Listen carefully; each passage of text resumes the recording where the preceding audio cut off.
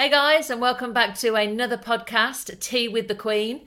So today we're going to be talking about men versus women. A little bit controversial, but it comes up on my social media platforms all the time that the family court favours women. I am joined, as ever, by my colleague, Miss Amy Banks. Thank you. I always love how you introduce me as Miss Amy Banks. I get the full name. Absolutely. But yeah, I'm back again. Yeah. So, and for those of you that don't know, I am actually a practicing family law solicitor. Amy works in my firm with me. So we actually get to see this topic from both sides. We actually get to see it in practice with people who are in the family court system. And then we get to see or hear from people on the social media platforms as to what their experiences have been and what their reality is. So today we're going to focus on why perhaps you're within the family court system, because you can be there for a few different reasons, and why perhaps people think that the family court favours women. Amy has also ran a poll that she's going to talk to us about in 1 second, but that has generated a lot of interest, a lot of questions that we will also go through during this podcast. So Amy, tell me a little bit about the poll. Yeah, so the poll, obviously put it over the Facebook and Instagram. It did generate a lot of chats between you all. And I also think the TikTok videos, obviously, that we put up daily, a lot of them, they can tend to go into the same theme of like men v women in family court. But with regards to the poll, we got close to 3,000 results, which yeah, it was very interesting. That's so good. So they ended up being 77% in favour of women and 23% in favour of men. What? Just explain that to me. So 77% of people that voted thought that the family court did favour women. Yeah, did favour women. Wow. Yeah, and I think what was interesting is kind of seeing who was voting, like gender-wise. Yeah. Because it tends to be on our socials, we get a lot of women who will vote, but it tends to be a lot of men who will comment. I think there tends to be quite a lot of uproar on the socials because the men will straight away be like, oh, it's a woman that's put this, like, it's a woman's question. Yeah. And sometimes what's quite funny is we don't actually put a gender in the video. And we kind of and automatically it tends to be that you've decided that it's come from a woman who's asked a question. Yeah. And I love playing with the genders on the videos because you just know what's going to really set people off. You're absolutely right. And I think what also feeds into it is that I am a female solicitor. So I think that certain people, let's say, will assume that I am more for the women. And we spoke about this before because ironically, most of my client base, not that this was a deliberate attempt by me, are actually males. Yeah, we do. I tend to have, or the firm represents, and we've actually looked at statistically our client base, and we slightly edge it with more male clients than female. So it's interesting. It's so interesting. I find that mad about how because you have this, not a rep, but there's always that comment on one video or like every day someone's like, oh, well, I don't know why you're listening to this woman. She clearly just loves only sides with the women. It's like she's telling women what to do and it's like, ooh, questionable because it's not always like that. Yeah. So let's kick off by just giving a little bit of context around why you might find yourself in the family court. For those of you that maybe aren't familiar with family court or perhaps you're already in the system, there'll be a couple of reasons why. The more generalised reasons will be children. So you're before the family court trying to sort out who the children live with if the parents can't agree and who they're having contact with, or from a financial element following your divorce. So when a couple get divorced, if they can't agree on, who has what in terms of equity in the home or savings in the bank, they will have to go to court and ask for the court's help. So they're generally the two main reasons why you'll find yourself in the family court. There are obviously lots of peripheral reasons as well, if there's domestic violence, etc. But for today's purposes, for today's podcast, we're just going to centre around the children's applications and the financial applications. Yeah.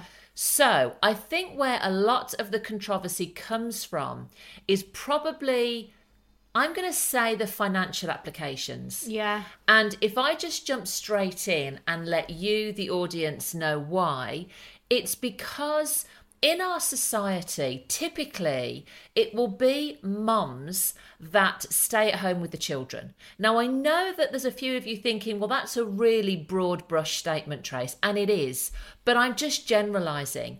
Because obviously, biologically, we have the children, there'll be a lot of mums that actually want to stay at home and raise the children, and the husbands are, or the fathers, are more than happy for the mums to do that. So what does that mean if that relationship then breaks down? And if it's a marriage and it breaks down? Well, if mom isn't working because she's staying at home with the children, and she's always been the main carer of the children, she will then, by default of that position, get more of the equity. And for those of you that are starting to throw things at the screen and asking me why, it's because she would be seen in the legal system as being the more financially vulnerable. Yeah. So, A, she's got to house the children because she's the main carer. So we're going to assume the children are going to live with her because father's working. So therefore, she's going to need a bigger property, and because of that she'll get a little bit more of the equity. And of course, if she's not working because she's looking after the children, it might be that father has to then pay her some spousal maintenance on top of child maintenance. So I think that's where it stems from. Definitely. Because people then walk away from court, the fathers in this example, and say, well, she got everything. Why wasn't it 50-50? Out of interest, not being a lawyer, what would be your take on that? I see it in the same way. Like, I do think, obviously, with women in court, I do think going further down the line, it will change, because I think the dynamics of how the world is working and who is staying at home, I do think we've got a more of a equal kind of between men and women. But going back in time, I mean, it's a whole subject, but there has been a massive divide with like whole equality with men and women and working. So I do think women are more, I don't want to say more favoured, but I do think they're more likely to have, like, get more because of the position they're in. Yeah, but do you appreciate that, how that law's applied? Like, do you get, no, definitely, having listened to that little explanation that I gave as to why? So if we flipped that, and in some instances, and I have had this over the course of my career, where it's the father that's staying at home and it's the father that's looking after the children, if we flip it, then he's going to actually get more. And that's why I started the explanation by saying, generally in our society, it's just... It's the norm. It's the norm. That's what I was saying, in the sense of like moving forward. I think it's not so much going to be the norm, because I think you kind of, women do work, like want to work, and they're given that more opportunity, I think. And also I think men they get paternity leave more now, don't they? They do, which can be extended and all of that, because I think that's a whole like thing that people talk about is the fact that mothers, obviously, they have the maternity leave, so they're at home and things like that. But I do think as time moves on, it will be interesting to see how it goes. But right now, But I also want to throw something else into the mix, because when we are, as couples, having children, making these sorts of decisions, obviously we're not making them on a legal basis, from a legal framework. The other thing that makes family law fairly complex, and one of the reasons I love doing it, is that you have to also weigh up the emotional decision making. What I mean by that is, generally speaking, and again, I know I'm generalizing, guys, but when a woman has her babies, she feels very maternal and is looking to stay at home with them. Whereas the father is less likely to do that. So while I accept your point that society will, or is changing, more and more women are working from home, more and more women are doing it all. You know, we're having the children, we're having the careers, we're doing it all. I think it'd be very difficult to get away from that instinctual element of a mother just genuinely wanting to be with her children and a father having that urge to really want to go out and provide for their children. That's so true, actually. Do you know what I mean? And I guess you've got that motherly instinct, because you've got children who've been through it. But then also you, you wanted to go back to work after being at home. Yeah. So I made, or myself and Brendan, my husband, made the decision that I would stay at home. Yeah. I didn't realise I'd be at home for so long. Obviously, we had our first child. I tried to go back to work. He was about 6 months old, and I couldn't do it. I just couldn't leave him. That yearning, my maternal instinct took over. So we made the decision that I would stay at home, with the plan of maybe doing a couple of years. That turned into 9 years, because then we had 4 children. I was going to say, you had a whole nest growing. And then when I did go back, I did feel really vulnerable. I'd been out of the workforce for such a long time. I really felt as if the world had moved on. And I'd been, sort of really immersed in bottles and nappies and playgroups and, reception and schools and everything else. And all of a sudden I was floundering. But looking back, I was glad I had the opportunity to do both. Yeah.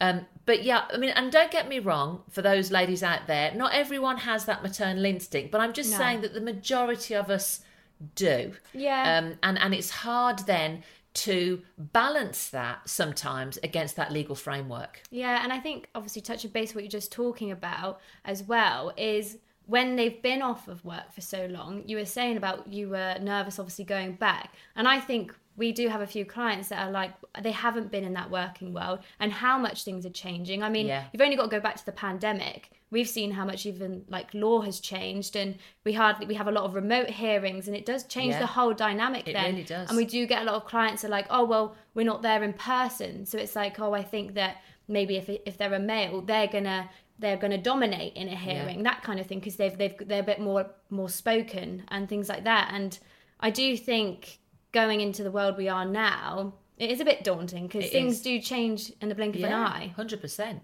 So if we then flip it, so the other example I gave you guys was you may find yourself in the family court for the children's applications. And again, we get a lot of dads that say, oh, the court favours mum because mum got full custody and all I'm getting is these paltry alternate weekends. Yeah. Let me explain again how the law will look at that. So the first thing I always say to clients is, it's the law that we're working with, which is the Children's Act, is very clear in that it will be the child's right to have a relationship with both parents, okay? So if that's our starting point, and you have mum and dad that attend court, the first thing the court's going to look at is, well, what's the status quo? What is the child used to at the moment? What's the child's routine? And again, typically in our society, the children will have been reared by mum. Not always, but for the majority of cases, particularly the cases that come into my firm, that mom will have been the stay-at-home mom, or she'll have worked part-time to maybe be there to do the school in the morning, do the school in the afternoon. So the court starting point then will be, well, the status quo is that they live with mum, and mum is the main carer. And of course, what that means is that the court don't want to necessarily disrupt that status quo, which is why fathers may only get a couple of evenings in the week after school for maybe tea, and then alternate weekends. It's not because the court favours mum. Because if we flip it and it was dad that stayed at home and mum was out working full time, the court would apply it in exactly the same way. And there's those of you out there going, no, that's not the case. But trust me, it is. Yeah. They're just looking at what the children, what their routine has been, what the status quo for them has been. And what's the best interest for them. Yeah, as absolutely. we always say. Yeah. Because we did actually have a comment which literally said, standard for the father is every other weekend.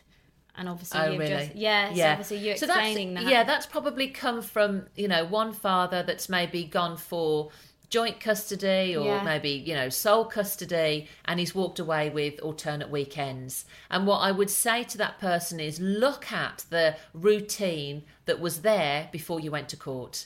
The other things that I think some fathers try to do is that the relationship breaks down and, they've worked full time and mum has always been there to look after the children. And then dads will say to me, I want to go for sole custody. We call that now, we don't use the word custody anymore, we call that sole residency or a live with order. It's really hard to change that routine. So if a child's always been with mum, very hard for then dad to flip that on its head, particularly if dad's working full time. So it became, and the reason I bring that up is because a lot of fathers will say, well, that's just not fair. Why should she automatically have the children? It's not. It's because she's probably had the children before the relationship broke down. Yeah, and say if obviously coming from not a legal background, if it is awarded that it's every other weekend, can a father then change down the line? Can that be changed, that order? Or yeah, I mean, absolutely. Where we have a father that wants more contact than that, the strength in father's case will always lie in, is it in the best interest of the child? So actually, if by having alternate weekends, father feels that's not enough, then absolutely, we would start by maybe introducing an overnight contact in the week. But we would have to demonstrate to the court that it's in the child's best interest and not simply because that's what father wants. Yeah. You know, and that can be difficult sometimes.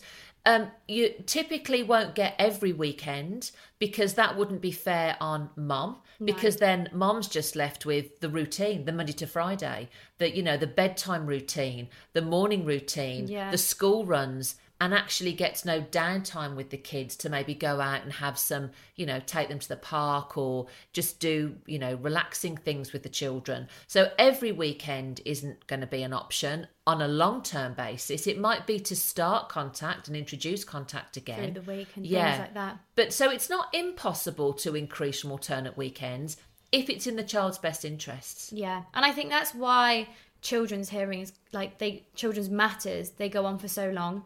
Because it can change. It can just keep changing and changing. Things could be introduced, something doesn't work, or something can pop up, and then you're back in court again. And I think that's kind of like the finances. Yeah, it can be dragged out, but I mean, we've seen some lengthy children's. Oh, yeah. I mean, cases that are still going on now, and it's been years. And whether that's to do with the parents obviously just not agreeing, or the courts obviously they're so backlogged and inundated with applications now that you just see things just go on and on and on. I think the other thing to throw in there as well is, and I know that the comments have touched upon this, is the longest case that I ran was 4.5 years. And the reason for that is that halfway through, or maybe 20% of the way into it, one of the parents started to make allegations, very serious allegations against the other parent. So, of course, that really then requires lots of hearings, lots of evidence, lots of cross-examination, testing that evidence, and that can really draw out a children's application. And I know that you've had some comments around that. Yeah, so going off of people's comments that we've had around allegations, we had one that was, mothers have identified that if they use allegations of abuse, they can draw the process out longer and take my money. Oh, so again, and I'm not going to say that it's always mothers that do that. Clearly, this has come from a father who's left that comment there. The sad reality is that does happen. And it happens for two reasons sometimes. If you can submit that you have been subjected to domestic violence, it may assist you in getting legal aid. Yeah. And the sad reality is that sometimes people will make these allegations because it helps them get free legal costs. Yeah. So it helps them negate the fact that they don't have to pay for their solicitors then. And again, that does happen. And I have seen that happen in practice. And that's quite sad, really, that the public purse is called upon and these allegations aren't true. But then, yes, the other reason is because they assume that if the allegations are believed, that actually the court will then say, well, father is not having any contact, can't possibly have any contact. And it's never as clean cut as that. The reason being that the law is very clear. It's the child's right to have a relationship with both parents. Yeah. So even where we have some safeguarding concerns for one of the parents, we can generally find a way for contact to take place. That might be indirect contact. It might be that all that parent's awarded is a FaceTime call once a week, or letters, cards, Christmas presents. it might be that the contact is supervised. Yeah. So we still have direct contact, but that parent may not be left alone with that child. There'll always be somebody, maybe another family member there that's there to supervise the contact. And of course, it's always changing and evolving, because as the children get older, then, or they learn to talk, for example, they can communicate what's going on during contact. As they get older into teenagers, generally they vote with their feet and don't want to have contact with either parent. I was going to say, my brother, he was out the door. Yeah. The second he was old enough, he dips and dabs. I mean, I go back and forth home when I need to, but yeah, like you were saying, 100%. Yeah. So, but that can be true, and it's sad that happens. But sometimes false allegations can be made. And touching on, you were talking about legal aid, how it's changed. Do you think that since it's changed, more people are coming out with allegations of abuse? I find that in my practice, yes, because the legal aid was there to help people that couldn't afford it. Yeah. The government decided about 10 years ago now to take away the legal aid, but people still can't afford it, you know. Even more so now. Even more so. That's what's really... And where you have to come to court for help because you simply can't agree with your ex, whether it be the finances on divorce, whether it be the children, you know, it's never the right option, but people do that. And yes, people are fabricated. The problem is you can never prove that, because the one person that says, you know, these allegations did take place, the other person will say, well, no, they didn't, but they're going to say that anyway. Yeah. You know, as lawyers, we just kind of have to get on with it, really. Yeah, and it's almost going back to what I was saying earlier, is the world's moving so quick, it's whether the court system can move as quick at the same time. Yeah. It's like, obviously they've changed that, but it's almost like now, with the cost of living and everything, does it really work? Yes. With the way that we are at the minute. Yeah, it's so true. Yeah.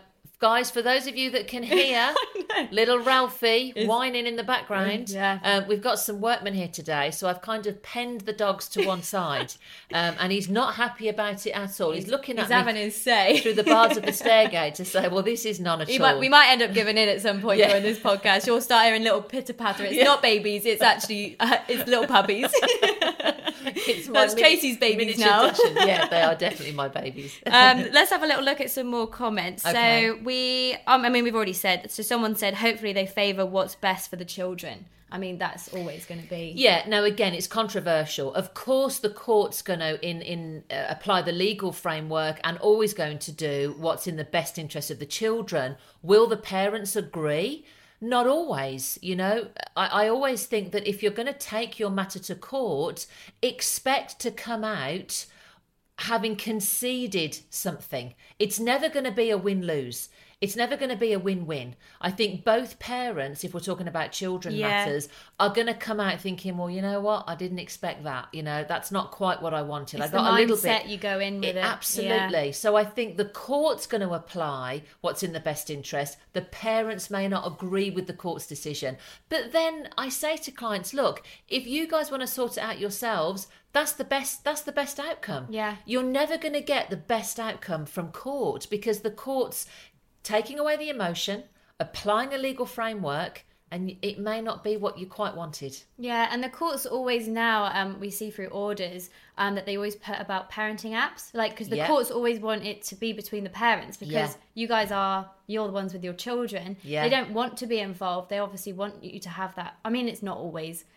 things can happen, and you do need to go through like solicitors and through the court process, but they do have those apps out there. I mean, obviously changing times again, we're using apps now to communicate rather than letters, but that's kind of like the route you're having to go down. But they're obviously, try them. Like, you don't know unless you try. Absolutely. And the parenting apps can be great. They're not for everybody. No. Ironically, I had a conversation with a client this week, and she's feeling a little bit bullied by the parenting app, actually. And it's still a way for, you know, sort of dad to exercise a little bit of control.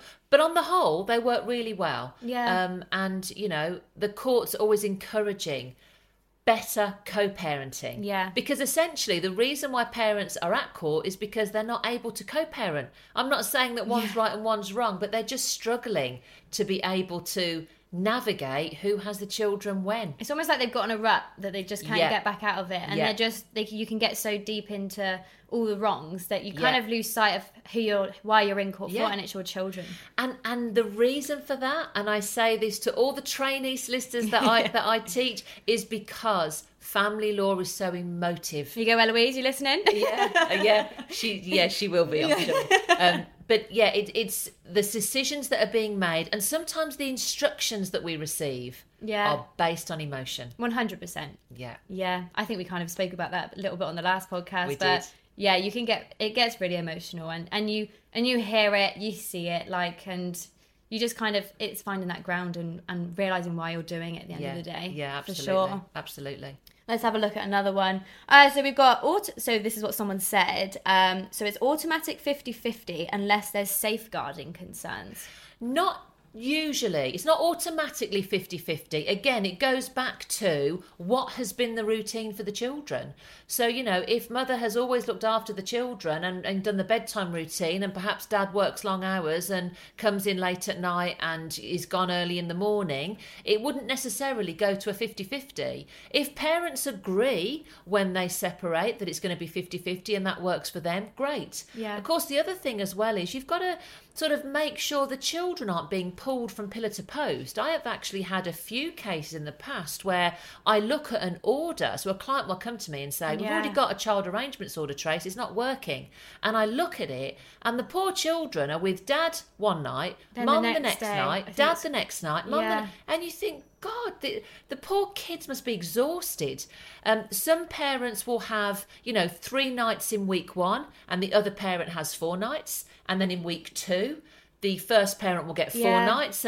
But again, you've got to look at what's in their best interest. Do we have 1 week with mum, 1 week with dad? So it can be difficult, even if parents agree it's going to be 50-50 or shared care, can be difficult then applying that. We've got different dynamics, different schools, routines as well. Different routines. What your work, what the parents are working. And I also think the age of the children, when you're talking about that, they can then, obviously they're getting older. That's how I think the child's arrangements orders, they can vary so much, because you could have different age children. One's in a primary school, one's in a secondary school. Yeah. A secondary school, a child has a lot more items. I think I noticed that through for a couple of clients, it's the arrangement that they had isn't working, because they're having the child's having to drag all of their stuff. They've got PE kits now, they've got a lot more belongings, they've got revision, they've got things like that, and it's then you just have to think of your children. You've really got to get into that mindset. And I think that's when you have that positive outcome with a child arrangement. Absolutely. But again, going back to the topic, it's not that the court favours the mums and that's why they're moving away from 50-50. It's simply looking at what has the child been used to at the point that we bring the application to court. So true. Yeah. God, you can keep on talking and you end up not even thinking about whether we're talking about men or women, because you can end up on so many different sides of it. And the other thing that just came into as we were talking there, and it probably isn't relative to men versus women, but it's worth a mention, that what can then happen is parents separate, and we've got 2 households that apply a very different dynamic to discipline. You may get a parent that they feel it very important that the child makes their bed before they go to school.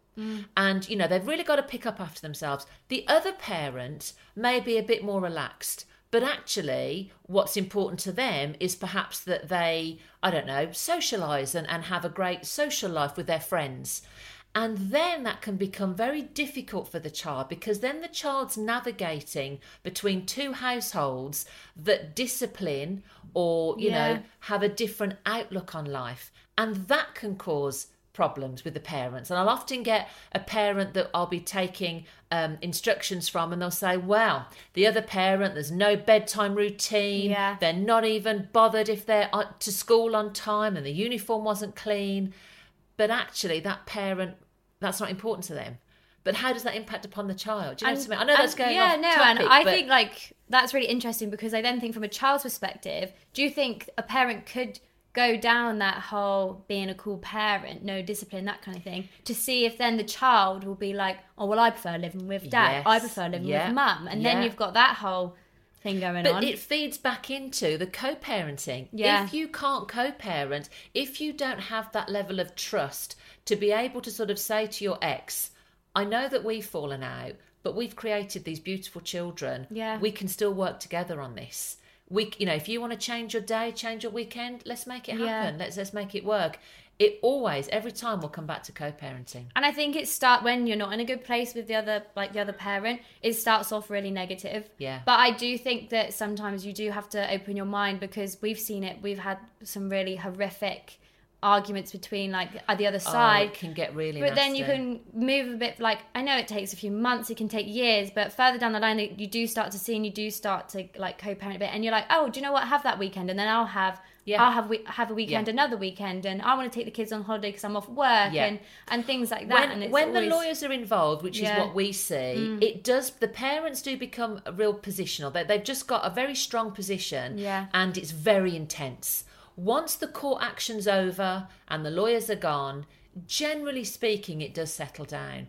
Purely, if for nothing else, the parents get exhausted. You can't keep that level of stress and anxiety going for a long period of time. There comes a point where you may just have to concede. Yeah. You know? And going off gender, as a female solicitor, have you ever had it where a client of yours has come to you and it's like, well, you're weaker because you're a female, you need to put your point of view because the other side's been a male solicitor? Have you ever had that happen, or something along those lines? Do you ever see that? Not technically just you, but people have that opinion. Absolutely. I think that a lot of times I have been told, not a lot of times, but that they have gone for the male solicitor because they thought that the male solicitor would be more aggressive and get them a better result. And that wasn't the case, and then they're providing me with their instructions. Yeah.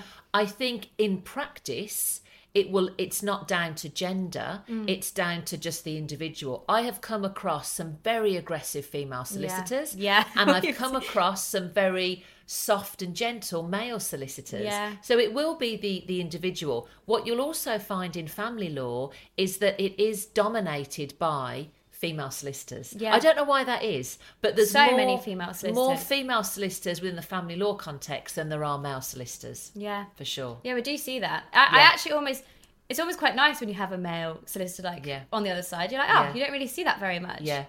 I wonder why that is. I don't know. I think that maybe it's just that family law appeals more to women. I really don't know. Do you think then that's linking back to what you were saying earlier about that maternal side? Possibly. I think as a good family law solicitor does have to kind of be in touch with the emotion. Yeah. Maybe not in touch, but recognise that it exists. Yeah. Recognise that it does play a huge part in the decisions that are being made. Yeah. My style isn't to be aggressive. Yeah. Because I genuinely believe if I'm aggressive with the other side, I'm making the problem worse. What I'm trying to do is get the parties to arrive at an agreement, or as much of an agreement as possible, between themselves. You're trying to mellow it out. You don't almost want to aggravate it any more than what it already is. And I'm not afraid to say to my clients, look, how about we look at conceding that point? Yeah. If we let that go, what's really important to you? Maybe we let that go and we focus on this.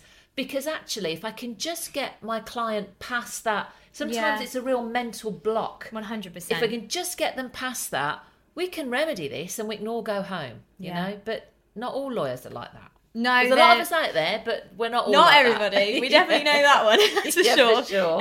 No, that's really interesting. You've had your fair share of aggressive solicitors. Honestly, Amy. I used to sit. Well, I'd sit there, and Tracy sits on a desk behind me, and she'll be like, "It'll be a call," and I'm like, "Tracy, it's the other side on this person." She's like, "Yeah." And you can deal with that one. And I'm like, oh, but I just know. I know their tone. I know they're not going to be very nice. And she's like, Amy, you've got to stand your ground. Stand your ground, Amy. And I did.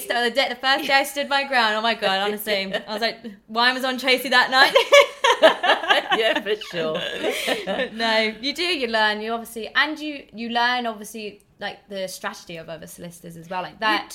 You do. And I think that there's a lot of strategy deployed. Let's be aggressive. Let's sort of try to get to the other side. Let's unrattle them. You've got to be firm but fair. You've got to know there's nothing personal here. They're not attacking me. They're simply doing that as they think the best by their clients. Yeah, definitely. But you got to stand your ground. You do. Amy's pretty good at that now. I know. I feel like I'm not too bad now. No, and like, you're just really don't good. take anything personal. Absolutely. But I felt like I never really did that anyway. You I didn't guess. know, but I think you had to practice. Oh, 100%. at just being. There's more no firm. shaking voice on the phone now. Yeah. Posh voice on, activated. Right, let's have a look at another one.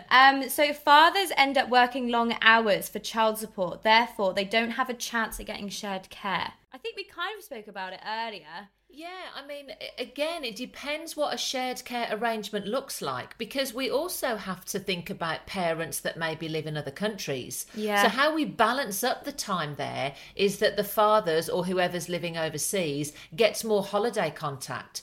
So, you know, and this is the thing with family law, it's different for every family unit. Yeah. Yes, if a father works long hours, you'll get parents that are on shifts. You Yeah. know, I'm thinking of police officers who are on shifts, or even members of the medical profession. Yeah, so it shift might work. be that we actually have to do a shared care arrangement that fits around the shifts. Yeah. And I've often sat with parents, my clients, and we've done rotas that go 6 weeks ahead because we're accommodating shifts. I had a case where both mum and dad were police officers, and that was a real challenge because both parents, there was no welfare concerns, but Yeah. both had careers, and we had to manage not just their shifts but also keeping the children in a good routine and not bouncing them around from house to house. Yeah. You know? So thinking of something there, say if you've also got that agreement, or not agreement if they're in court, but you've got an order in place that you're following. Say if something happens to one of the parents' jobs, they lose their job or they change jobs and they need to change it. What would happen there? Would they go back to court to then? Well, again, you'd hope that they could approach the other parent, and go, look, can we just tweak this a little bit? Because you don't need to go back to court to change the existing child arrangements order if you have one, if both parents are in agreement to the change. Yeah. The court's like, fine, we're going to leave you guys to go ahead and co-parent and get on with it. That's absolutely fine. It's where the other parent is quite rigid and they're like, no, we're sticking to the order. Then you leave the other parent no choice but to go back to court because their new job or whatever it is dictates that they simply can't fit in with a new routine. Tell you what else can throw it into a bit of a wobble, where we meet new partners and where maybe step parents come in and they've got children who are also subject to a child arrangements order. Yeah, that's so true. And then what the parents are trying to do is have all the children on the same time, on the same weekend. So now we're trying to navigate maybe 2 or 3 child arrangements orders. Yeah, it's creating a family unit. Creating and the best family, it's it. all about blended families. More and more we're seeing blended families now. Yeah. Just got to make it work. Co-parenting, I'm always saying it. Yeah. We got to it always comes back to co-parenting. It really does, and I think obviously eventually getting there. Obviously, I know it's not like we said previously. You can't always have that straight away, but think down the line. You've got to be open-minded. You know what'd be really interesting, actually? We should do a podcast on co-parenting. Yeah. And we should see if some of our clients want to come in and talk about how they navigated a really brutal beginning when maybe a child arrangements order application was made, and the difficulties that they faced and how it is now. Because I'm thinking of a few parents, my clients, where they would happily talk about how they navigated that. Yeah. Because the court order will only take you so far. It will only set out that framework of contact. Yeah. It won't do anything to help the parents co-parent. That's down to them at the end of the day. And also, like, parents who haven't gone to court but have managed to agree, like, their contact is interesting. Yeah. I feel as if we've gone a little bit off piece. I know we're talking about always men go off versus piece, don't women. we? Yeah. We do, but I think that's just the nature of family law sometimes. Yeah, that's so true. So true. Wow, we could talk about this all day. I've really enjoyed it. I really have. Think And I think the podcast, even though this is a new podcast, Tea with the Queen, we are thoroughly enjoying the conversations. Apologies that they do go off piece a little bit, guys, but I hope you enjoyed that. Yeah. If you did, be sure to join us next week. As you know, the podcasts go out every Sunday. We have a few guests lined up. We've already had some guests that have said that they're going to join us. Next week I've got a very good friend of mine, Debbie, who is a fully qualified mediator, and she's going to come on and chat with me about all things mediation and how she helps couples navigate through the mediation process to perhaps avoid the court process when we're looking at breakdowns of relationships. So it'll be so good. It will be so good. And you won't have me next week, guys, so just don't miss me too much.